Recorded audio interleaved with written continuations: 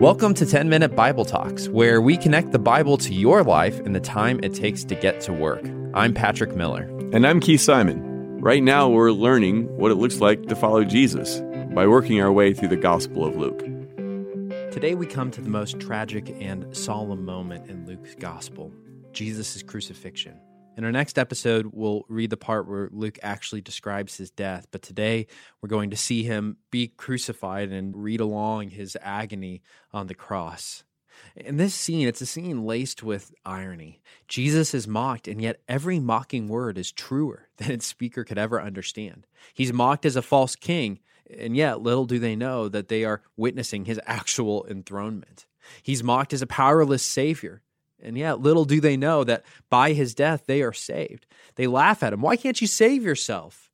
But they don't understand that coming down from the cross, what they think of as him saving himself, that would actually mean losing himself, because it would mean disobeying the vocation given to him by his heavenly Father.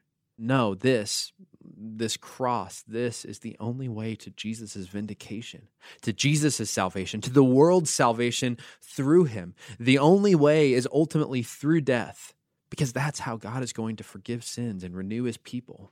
Strangely, the only person who actually gets it, who sees what's happening with Jesus on the cross, the only person who gets it is a criminal. It's not a disciple. It's not an expert in God's word. No, it's an uneducated criminal who somehow sees that through death, Jesus is going to bring life and forgiveness. And even as that criminal dies, he begs to partake. So let's read this story together. Luke 23:32. Two others who were criminals were led away to be put to death with him. And when they came to the place that is called the Skull, there they crucified him and the criminals, one on his right and one on his left. Let's pause again. We need to talk about crucifixion. You see, we can roll past crucifixion, that word, he was crucified, without feeling the horror. But crucifixion was the worst imaginable way to die, at least to a Roman mind. And that was the case on two different levels. First, the physical level. The physical pain of dying on a cross was tremendous. Aside from being nailed to splintery wood while your back has been ripped apart by whips, crucifixion actually killed you by a combination of exhaustion and suffocation. To be able to breathe on a cross, the victim had to use their legs to push themselves up, and pushing themselves up caused terrible pain. As time passed and exhaustion set in, it became more and more difficult for the crucified person to lift himself up and breathe. And so breaths, they become shorter. The lifts, they become shorter and more frantic until completely exhausted, the victim can't lift himself up and he dies of suffocation. So crucifixion was terrible physically, but it was terrible for a second reason: shame.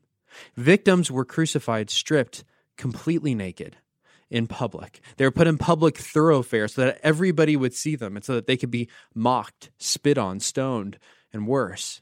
Many modern interpreters have pointed out that this isn't just a form of physical abuse, it's a form of sexual assault, it's a form of awful social humiliation. In fact, being crucified was so shameful and awful that Rome made it illegal. They made it illegal to crucify a Roman citizen. To say that Jesus bore our wounds, our hurts, and our shame and our sin, it's really no exaggeration. So Luke tells us they crucified Jesus between two criminals. And Jesus said, "Father, forgive them, for they know not what they do." If you were a first century Jew listening to Luke's gospel, this probably wouldn't be the first time that you've read the story of a Jewish martyr. But it would be the first time that you ever heard a Jewish martyr cry out, "Forgive them." You see, innocent martyrs in Jewish stories, when they were martyred, they were often calling down curses and pleas for God's justice on the people who were harming them. No one ever said, "Forgive them." They always said, "God, vindicate me and destroy them." But here's Jesus, stripped naked, physically abused, physically wrecked, and perfectly innocent of any real crime except loving his enemies. And he doesn't call down curses. He cries out forgiveness. Forgiveness to the very people who are crucifying him.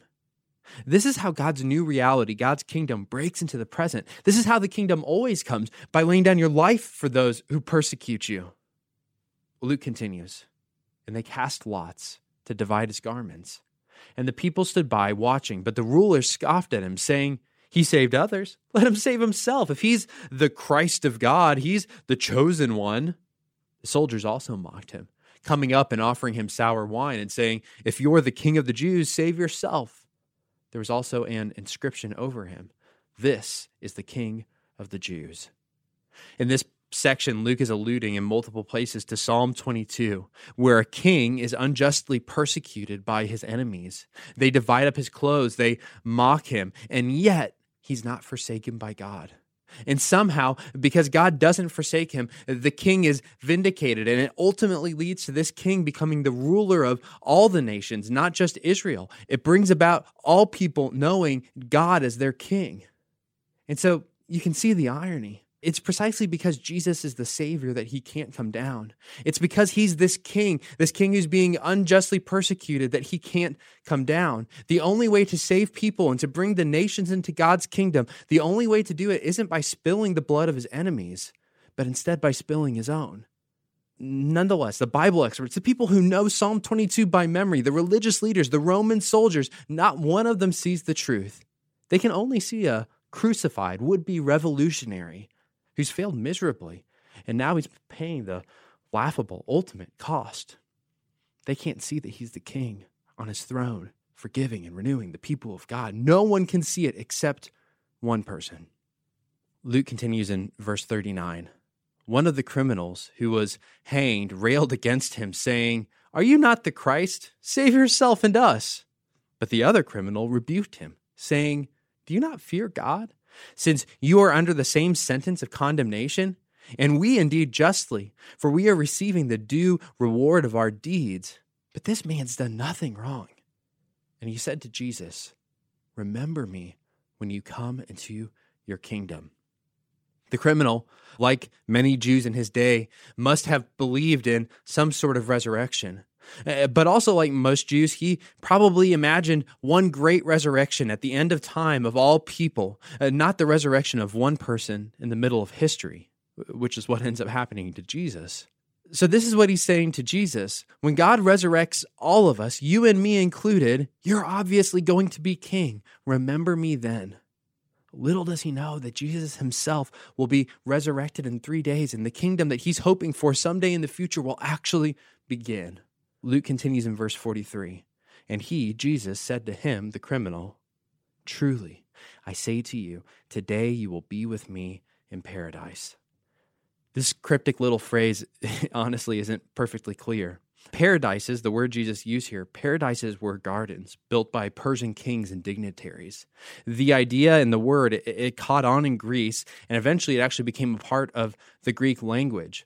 And this explains why the word paradise was used in the Bible's Greek translations whenever the authors were trying to talk about the Garden of Eden. The Garden of Eden was called paradise. In the book of Revelation and elsewhere in the New Testament, this word paradise describes our ultimate resurrection hope and embodied life in a renewed Eden-like creation. Paradise is never anywhere used to describe a disembodied heavenly existence. Moreover, so far as we can tell, Jesus says, "You'll be with me today." But that's a problem because Jesus is in the tomb until his resurrection. He's not somewhere else. It's clear that he doesn't actually ascend to heaven and take the throne until after he's resurrected. So he's not going to hang out in heaven and then come back a little bit later. So whatever Jesus is saying to him, he can't be saying, "You're going to be with me in heaven today." That might be true enough, but that's not what he's telling him. No, according to Psalm 96, 1,000 years is like a day for God, and here Jesus is speaking in that way. The thief's future hope is totally secure. It may be thousands of years away, but it's like today. He will be resurrected with Jesus in the future, just as he hopes. He will enjoy life in a new creation. The thief was asking about his resurrection, and Jesus here gives him a resurrection answer. He says, "In the blink of an eye, you will be there. You are secure." And here's the bigger picture. That same offer, it's made to all of us. To anyone who puts their faith in this crucified, stripped, shamed, abused, tortured, suffocating king, to anyone who puts their faith in him, he cries out, "Forgive them," rather than curse them. God's kingdom comes through death, not through the death of God's enemies, but through his death for his enemies. This is the good news for all who have become enemies of God because of their sin. We're forgiven by faith. We receive resurrection life by faith. We enter God's kingdom by faith. So today, thank Jesus Know that the King on the throne of the universe bore all of this so that you could be resurrected and live with him forever. Thanks for listening. If you've enjoyed this content, please subscribe and give us a rating. That helps other people find this podcast more easily.